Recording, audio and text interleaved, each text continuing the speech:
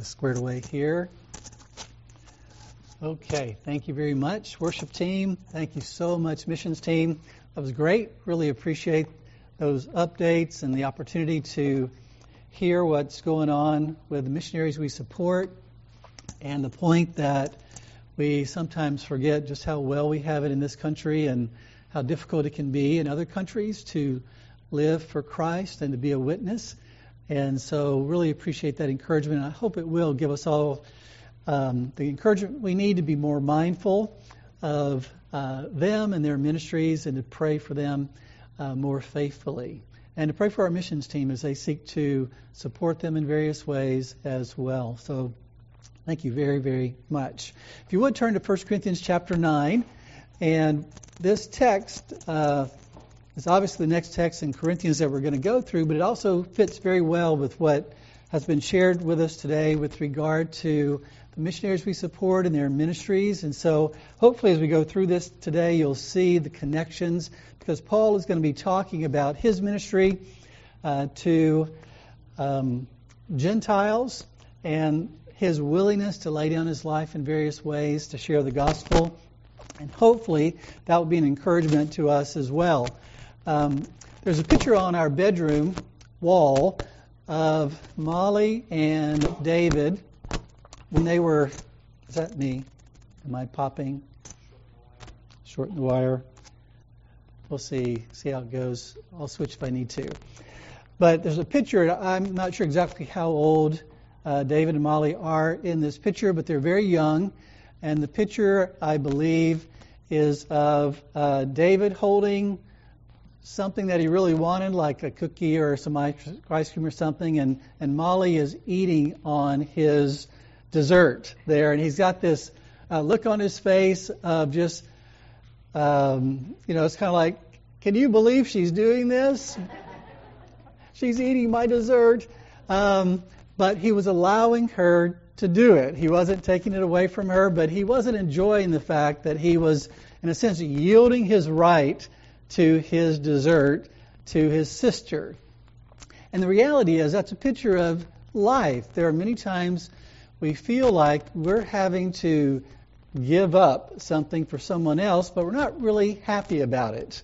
We're having to yield our right, or yield our life, or yield our freedom in various ways, and we're not necessarily happy campers about that.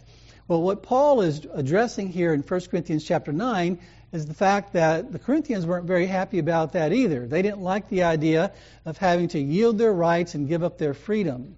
They saw it as their responsibility in some sense to maintain their rights and to maintain their freedom, even if it caused problems for other believers in the church.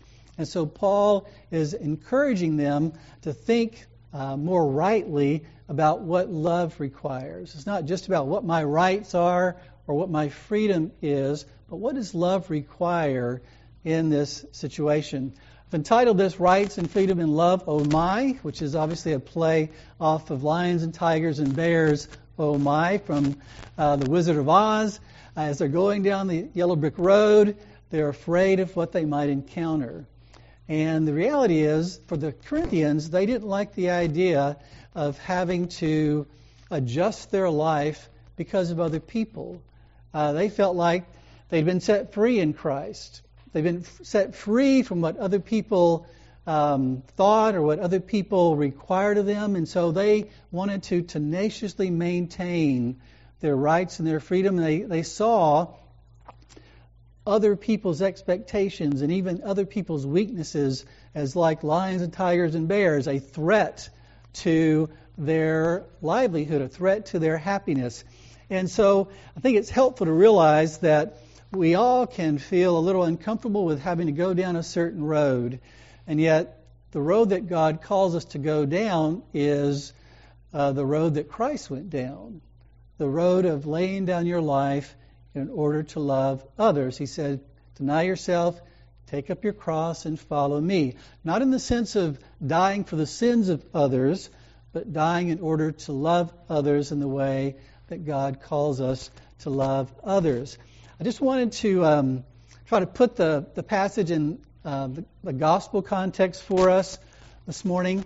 It's helpful for me to always go back to what the Bible basically says in so many ways. There's so much more that could be said, but one thing we can say is that the Bible teaches us that God is good, and He created us to be holy and happy in His love, which means in the enjoyment of His love for us, but also in loving in the way that He calls us to love. Obviously, we've rebelled as humans, men and women. We're naturally part of a fallen race in rebellion against God, and therefore we aren't holy, and we can't be happy in the way that God has called us to be happy apart from a Savior, because we need to be reconciled to God, and then we need to be enabled by God to do what He calls us to do, and that's where the Lord Jesus comes in. He is Lord, and He is an able and willing Savior for us because He lived the life we could never live. He died the death we deserve to die. He rose from the dead as Lord over all, and He offers forgiveness and eternal life to all those who will entrust themselves to Him. And therefore, He is the key to us actually enjoying the goodness of God and the love of God. And His life is a picture of the very thing that Paul is calling us to do in 1 Corinthians chapter 9.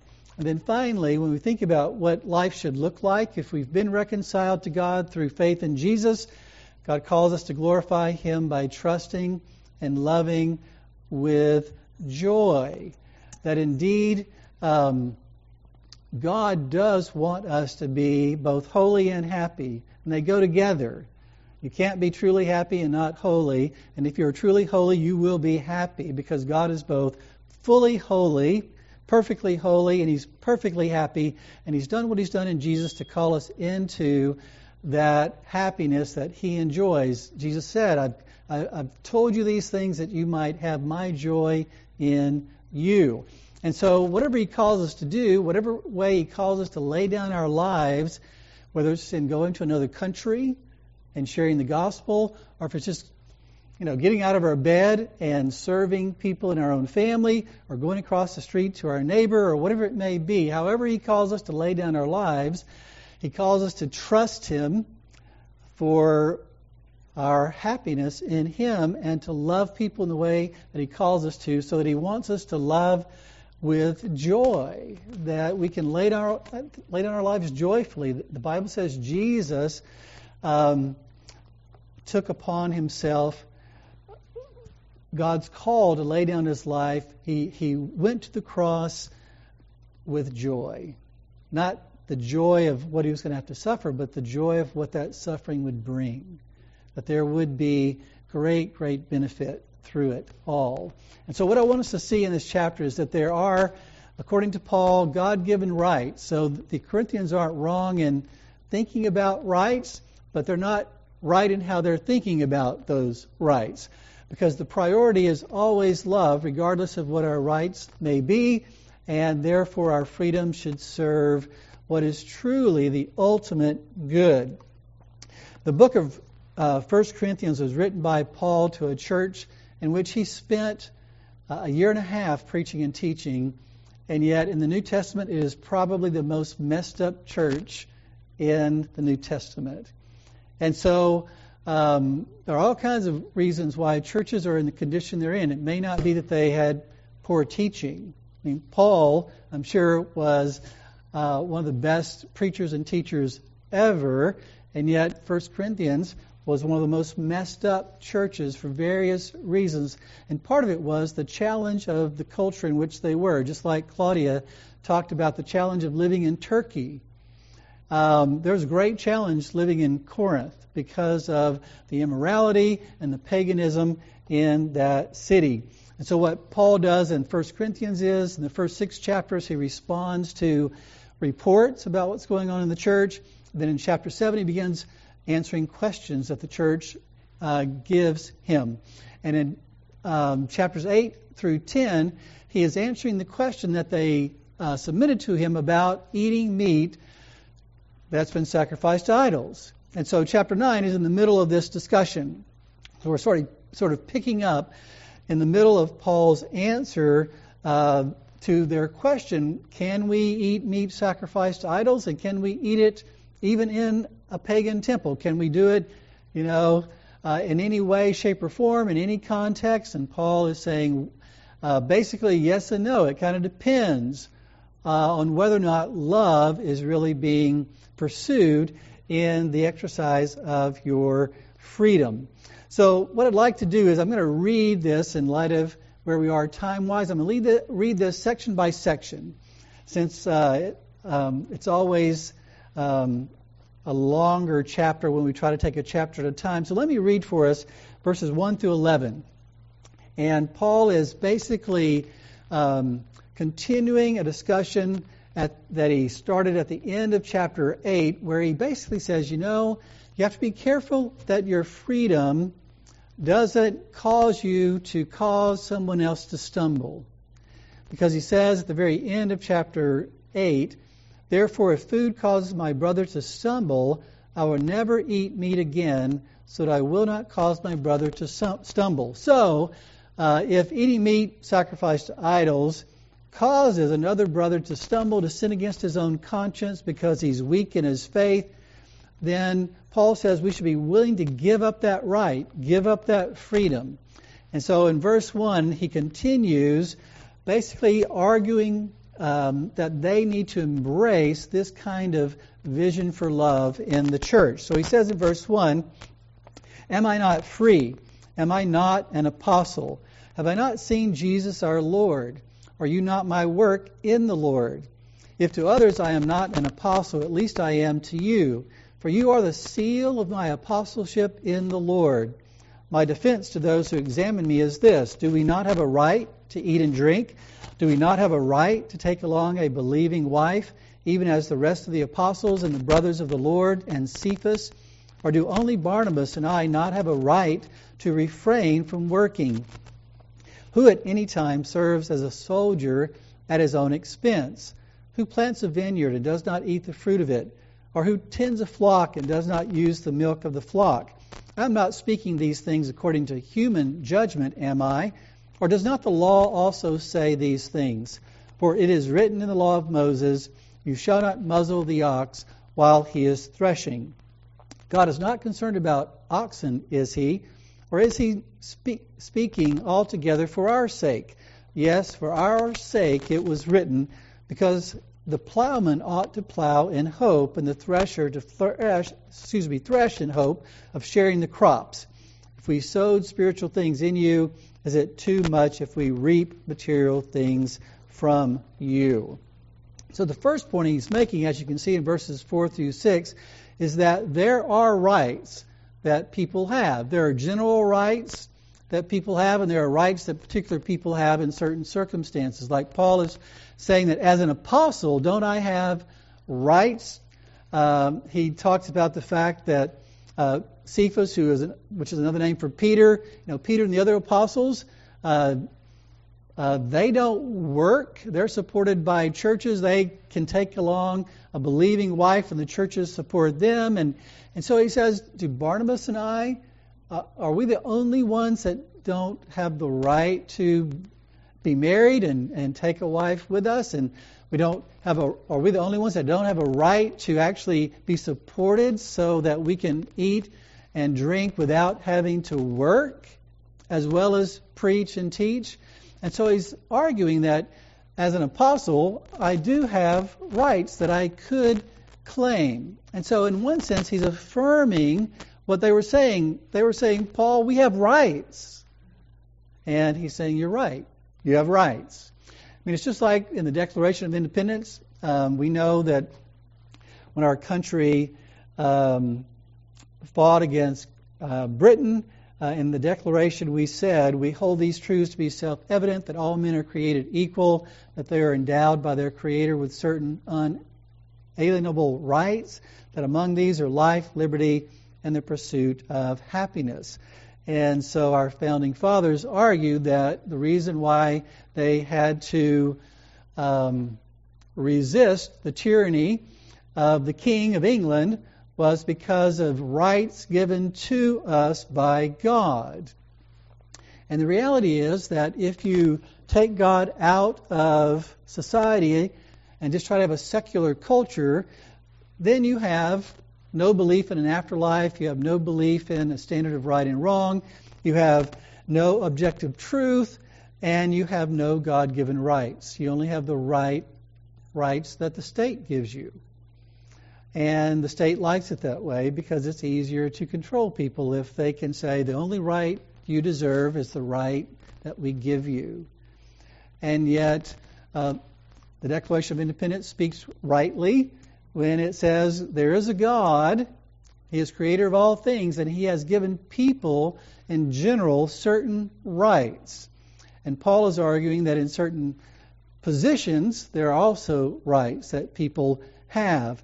And so he's affirming that reality and reminding us that even everyday life argues that there are rights that people have to certain kinds of compensation. So he uses the illustration of soldiers. What soldier serves,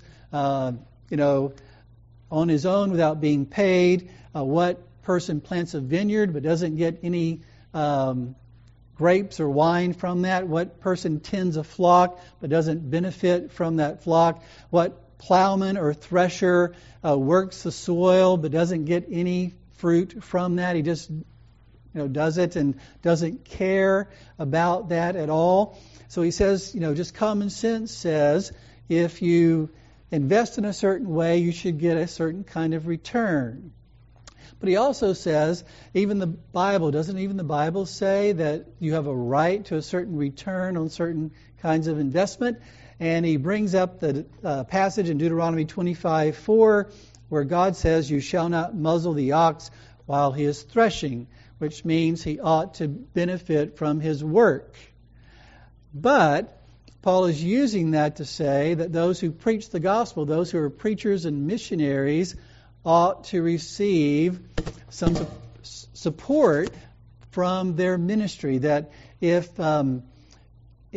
spiritual things are sown, if the gospel is preached, if the word of God is taught, then those who are preached to and taught should return financial support to those who do that. So he's basically arguing that I, as an apostle, have a right to that kind of support.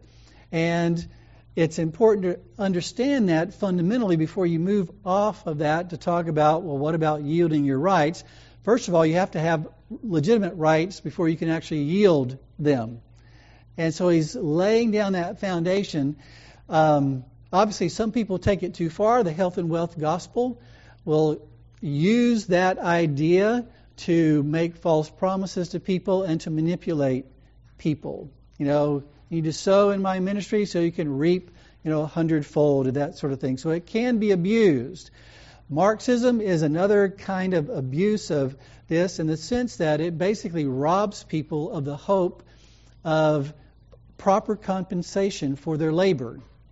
It flattens out everything and it sucks out any motivation for actually working. And so Paul is, first of all, highlighting that there should be a hope that Josh has when he goes to work, he's going to get a paycheck, that there's that appropriate expectation.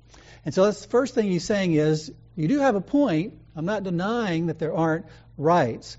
But he goes on in the next section, verses 12 through 18, to say the priority is not always to maintain your rights, but always to love. And so in verse 12, he says, if others share the right over you, do we not more? Nevertheless, we did not use this right, but we endure all things so that we will cause no hindrance to the gospel of Christ. Do you not know that those who perform sacred services eat the food of the temple, and those who attend regularly to the altar have their share from the altar? So also the Lord directed those who proclaim the gospel to get their living from the gospel. But I have used none of these things, and I'm not writing these things so that it will be done so in my case. For it would be better for me to die than have any man make my boast an empty one. For if I preach the gospel, I have nothing to boast of, for I am under compulsion. For woe is me if I do not preach the gospel. For if I do this voluntarily, I have a reward. But if against my will, I have a stewardship entrusted to me. What then is my reward? That when I preach the gospel, I may offer the gospel without charge, so as not to make full use of my right in the gospel. There's a story about a preacher who began receiving phone calls from little children. And these little children called his number, and they expected him to read them a fairy tale. And the reason was because a local library had established this dial-a-tale number, that if you dialed this number as a child, someone would read you a fairy tale, a little story. But there was one digit difference between the library phone number and this pastor's phone number. And so the little children would get the numbers mixed up, and they'd end up calling the pastor. And at first, the pastor tried to reason with the children and say, I'm not the librarian, I don't have any books to read or anything like that. And finally, he decided, you know what I'm going to do? I'm just going to buy a little book. I'm going to buy the story of the three little pigs, keep it by my phone, and if I get a phone call, I'm just going to read it to the child that's on the phone. That's what he did. He could have complained. He could have said, I have a right not to be interrupted during my study of the Word of God to read a book to a child. So, change your number or whatever. He could have maintained his right not to be bothered, so to speak. But instead, he laid down his right, he sacrificed his time, and he read books to children whenever they mistakenly called his number. What Paul is doing here is he's saying, I could maintain my right, or I could yield my right for the sake of love, which is what that pastor did. He thought it was a more loving thing in that situation to just read to the children. And so Paul highlights in verse 12, he says, we did not use this right. Or in verse 15, I have used none of these things. I haven't used any of these rights that I have. And then verse 18, basically says, it's my reward to not make full use of my right in the gospel. And so he's saying, yes, you do have rights, but the question is whether or not maintaining your right would actually further loving someone, or whether it would be a hindrance to loving someone. Because the ultimate goal is not to be a hindrance to the love of others. That's why he says in verse 12, we did not use this right, but we endure all things so that we will cause no hindrance to the gospel of Christ. Later on in the book, in chapter 13, Paul is going to say, if you do not love, you are nothing. You've done nothing. And so if you maintain your rights but you don't love, then you haven't done anything. And so he's arguing that the ultimate goal in our life is to love others as God has loved us. And the issue isn't whether or not other people are loving me. The issue is, how has God loved me? How is God loving me? And how can I show that to others? The word for hindrance there is a word for chopping up the road in front of somebody, to make it more difficult to them to go down the road. We don't want to do things that make it more difficult for people to embrace the gospel or to be loved in various ways. When it says that the Lord directed that preachers should receive their support from those they worked with, he's probably alluding to the fact that Jesus said when he sent out the 12 that they weren't to take anything with them. And the Lord Jesus said, for the worker is worthy of his support. So that's probably what he has in mind there. And Paul makes reference again to others who benefited from their work. He talks about the priests who worked in the tabernacle, that worked in the temple, that they were to receive portions that were sacrificed. And so they received from their labor. And yet Paul still says that he didn't want anyone to start doing anything different because he didn't want anyone to remove his boast. And what is his boast? Well, his boast is, we might see that as a negative thing, but what he's saying is, I don't want to stop doing what I'm doing because of why I'm doing it. I don't want to stop loving in the way that God has called me to love in this situation. He said for Peter and the other apostles, what they're doing is fine. God says that's the way it should be. But for me and my ministry, because of different things going on, I need to not hang on to this right. And therefore, I would rather die than stop laying down my life for the love of others. He says there's a great reward for doing it, but even if there was no reward, it's a stewardship that God has given to him. Well, then he goes on to talk a little bit more specifically about his ministry, and this especially applies to what we were talking about earlier with regard to missions. If you look at the latter part of the chapter, beginning in verse 19, he says, "For though I am free from all men, I have made myself a slave to all, so that I may win more.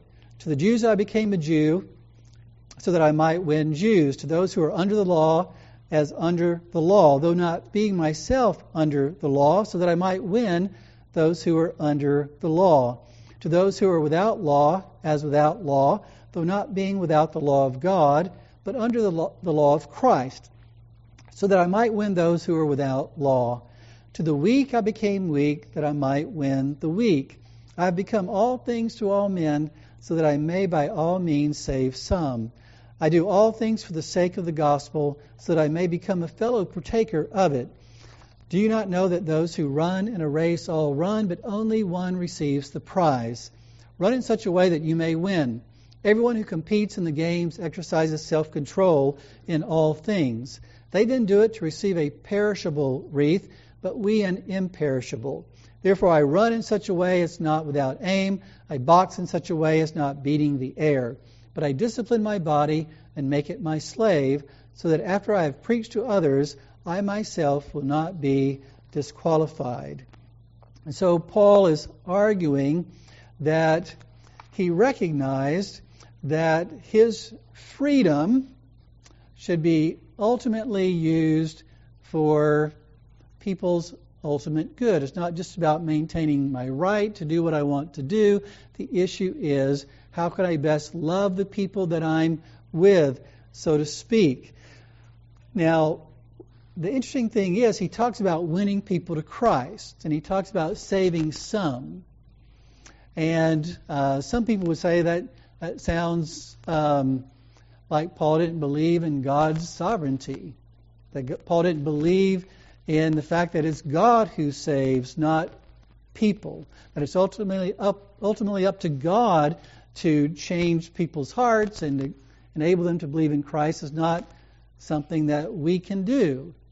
Well, we know that Paul believed all those things. He believed that God was sovereign over the salvation of men, and yet he still talks this way, which means we ought to talk that way. He still thought that way, so it means we ought to think this way. That there is something significant about how we relate to people. There's something significant about how we engage people. That it's not inconsequential. That God's sovereignty doesn't eliminate prayer, doesn't eliminate witness, doesn't eliminate whether or not I take into consideration where other people are in their lives in terms of how I live my life. A great illustration of this is Hudson Taylor, the first missionary into inland China, established a China Inland Mission in 1865. And one of the things that was interesting about his missionary ministry and garnered him a lot of criticism was the fact that he believed that the way to do what he was doing was to do what Jesus did, to incarnate himself, to take on human flesh and to be one of us, so to speak. And so what he did and what he taught those who worked with him to do was that they were to adopt Chinese dress and many other things as well, that they were to become as Chinese. Paul in this passage talks about the fact that he became as a Jew so that he might win Jews, or he came as those who are without law as without law, so that he might win those who are without law. To those who are weak, he became weak so that he might win the weak. So basically, Hudson Taylor did the same thing. He said, what we're going to do is we're going to become as Chinese people that we might win Chinese people. But wait a minute. Is that really necessary? God's sovereign. Can't he just, change their hearts? Yes, he can, and he does. But that doesn't mean Paul did not understand that God calls us to love in a certain way, to lay down our lives like Christ did, and that is how God works to save people. That is how he works to change people, as his people become more like Christ in loving others. That's how God indeed changes people's lives. And so there are people who criticized Hudson Taylor for being too Chinese. There are other missionary groups working along the coast in China that had a real hard time with what Hudson Taylor was doing. And many of the Chinese people had a hard time with what they were doing. They called them the pigtail mission because Hudson Taylor went so far as to shave his head and to wear one of the braided pigtails that the Chinese people would wear. And someone has said Taylor saw that the usual way of adhering to European customs would not win the hearts of the Chinese. As one of his early critics later wrote, his missionary colleagues dressed and behaved like European clergymen. They belonged visibly to the same world as the merchants and the administrators and the soldiers whom the Chinese collectively classed red-haired foreign devils. So the Chinese people saw the Europeans, those who were European, dressed as Europeans, talked like Europeans, all those things, they saw them as foreigners, and they obviously saw them as a threat, not a friend. You don't call your friend a red-haired devil. And so they realized, that Hudson Taylor and those working with him, that the first step was obviously to get out of devildom by looking and behaving as much like a Chinese as possible, and thus approaching one's potential converts on their own terms. And so we have an illustration in Hudson Taylor of what Paul is talking about in this passage. And so with regard to dress, they dressed like the Chinese. With regard to food, they ate Chinese food and they used, Chinese implements to do that. They lived in Chinese housing, which meant that they didn't live in the more comfortable housing like the other European missionaries that lived along the coast. They lived in situations that would be harder to live in, and they followed Chinese customs. Husbands and wives were not to walk together arm in arm, because that wasn't how the Chinese people did it. They had to walk in public like the Chinese people walked in public. And they had to adopt their language. They had to learn the language. Hudson Taylor himself learned 4 different Chinese dialects and preached in all of them. And so, obviously, that took a lot of work, and that took a lot of effort and a lot of sacrifice to do those things. Hudson Taylor would say that at that point in history, the biggest obstacle to the gospel was the fact that people were coming in and they saw them as trying to change them and make them non-Chinese. And as a result, it was a great hindrance to the gospel. Hudson Taylor said, I am not peculiar in holding the opinion that the foreign dress and carriage of missionaries, the foreign appearance of the chapels, and indeed the foreign air given to everything connected with religion, have very largely hindered the rapid dissemination of the truth among the Chinese. And he says, why are we not adopting their customs?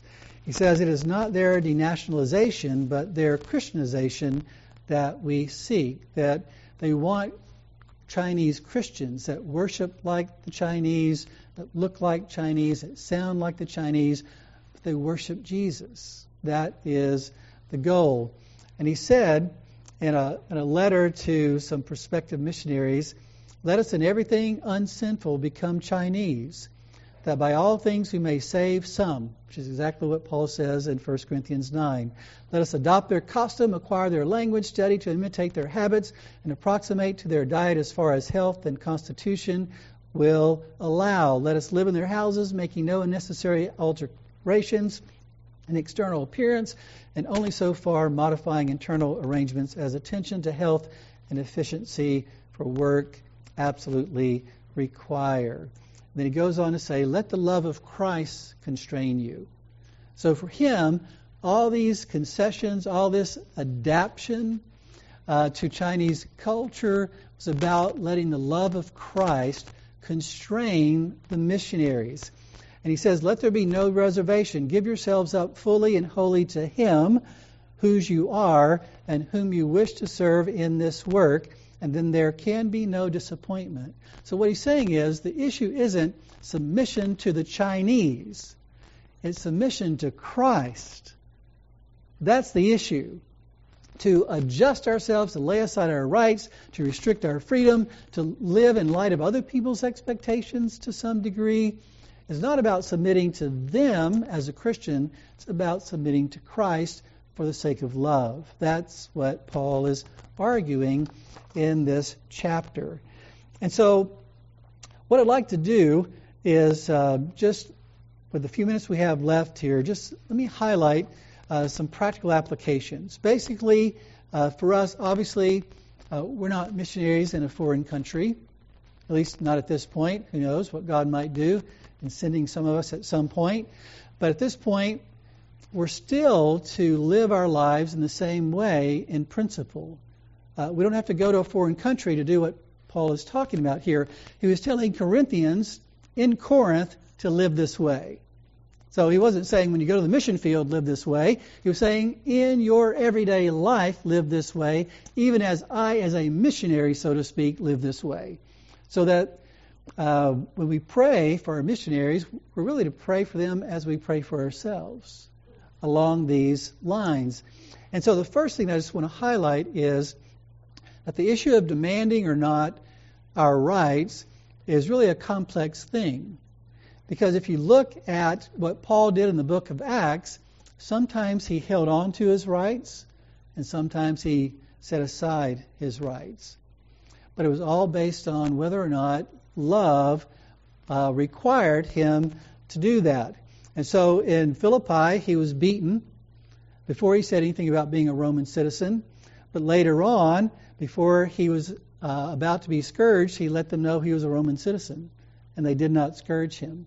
So in one situation, he did not hold on to his right. In another situation, he did. But in both cases, it was the issue of love.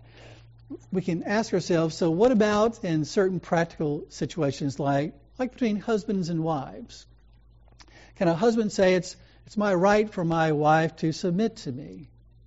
Sure, God says so. And the wife could say, well, it's my right for my husband to love me like Christ. Right, that's what God says should happen. And there's a sense in which that is a right. But what if your wife isn't doing that and your husband isn't doing that? Do you have a right not to do what God calls you to do in loving them? No. And there's a sense in which you have to release that right in order to do what God calls you to do. And that's why I think Peter says what he says in 1 Peter 3 when he says, wives, be submissive to your own husbands, so that even if any of them are disobedient to the word, they're not doing what they're supposed to be doing, be submissive anyway. Why? That they may be won without a word. Same thing that Paul is talking about in 1 Corinthians 9. The winning of them to Christ, the winning of them to the way of Christ, whatever it may be. We may realize, there's a sense in which I have a right to be treated in a certain way. But if I'm not treated in that way, I'm still to love. I'm still to, in a sense, yield my right and pursue love. The second thing is, we fear that if we give up our rights and our freedoms, we're going to miss out. FOMO, fear of missing out. And I think that a lot of time is the case. What if I don't get any return? What if my husband isn't won by my submission? What if I do the right thing and love this person and they just continue not doing what they're supposed to do? What if there's just, it doesn't do what I really wanted it to do by my sacrifice?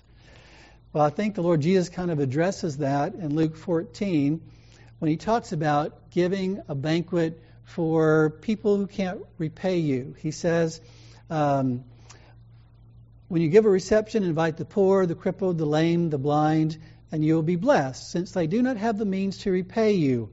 For you will be repaid at the resurrection of the righteous. So what does God say? He says, yield your rights, restrict your freedom. It may not produce the fruit you want it to produce in this life, so to speak, but you will not get the short end of the stick. You will not miss out. God will see to it that you get a greater reward than you can ever imagine.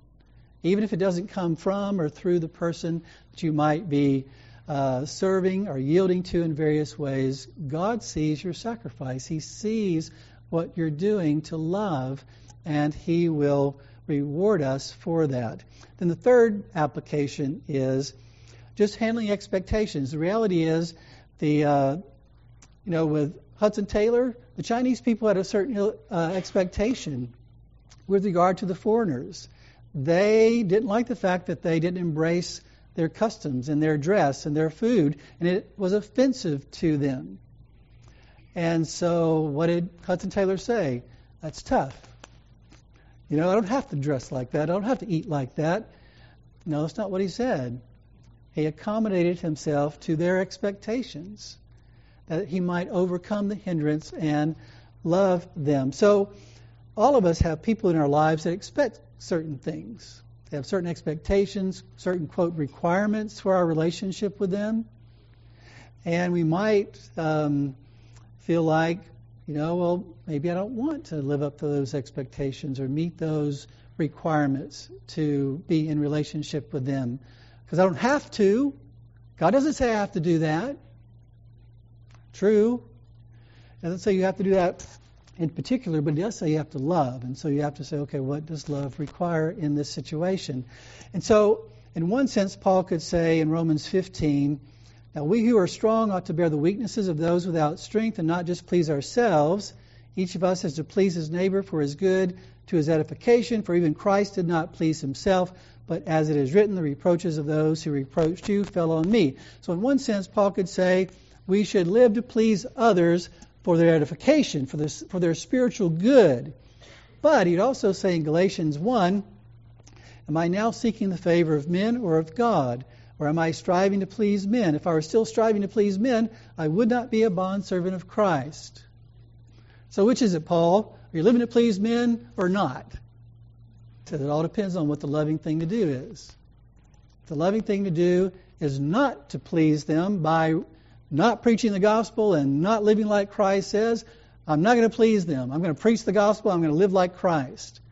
But if the situation calls for me to love them in a way that doesn't deny the gospel and doesn't deny what God has called me to do, but actually just calls me to deny myself, take up my cross, and follow Christ, then I will live to please them for their spiritual good, for whatever good might be in view. Well, ultimately, as I mentioned earlier, and I'll wrap up with this, the yielding of our rights to others for love is yielding ourselves to God because of His love to us. It's all about God's love for us in Christ and how we respond to that. There's a poem by William Cooper called Submission. And it goes like this. It says, O Lord, my best desire fulfill and help me to resign life, health, and comfort to Thy will and make Thy pleasure mine. Why would I shrink at Thy command, whose love forbids my fears, or tremble at the gracious hand that wipes away my tears? No, rather let me freely yield what most I prize to Thee, who never has a good withheld, or will withhold from me. Thy favor all my journey through thou art engaged to grant. What else I want or think I do, 'tis better still to want. Wisdom and mercy guide my way. Shall I resist them both? A poor blind creature of the day, and crushed before the moth. But all my inward spirit cries, still bind me to thy sway or thy rule. Else the next cloud that veils the skies drives all these thoughts away. So what he's saying is, the most important place I can be is in submission to God and His will, and in this context, for the sake of love. Submission to God is my happy place.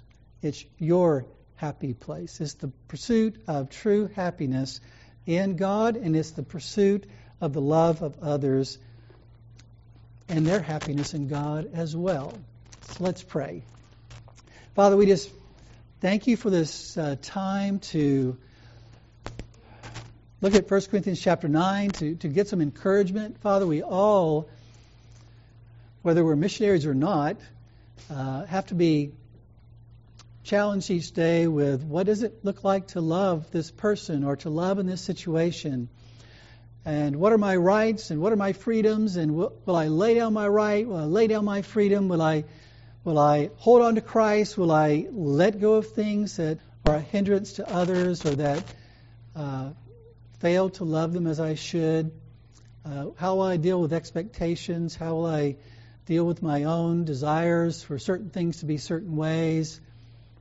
Am I ready to take up my cross, to deny myself, to die that I might follow Christ and pursue my happiness in Christ in that way, pursue others' happiness in Christ in that way?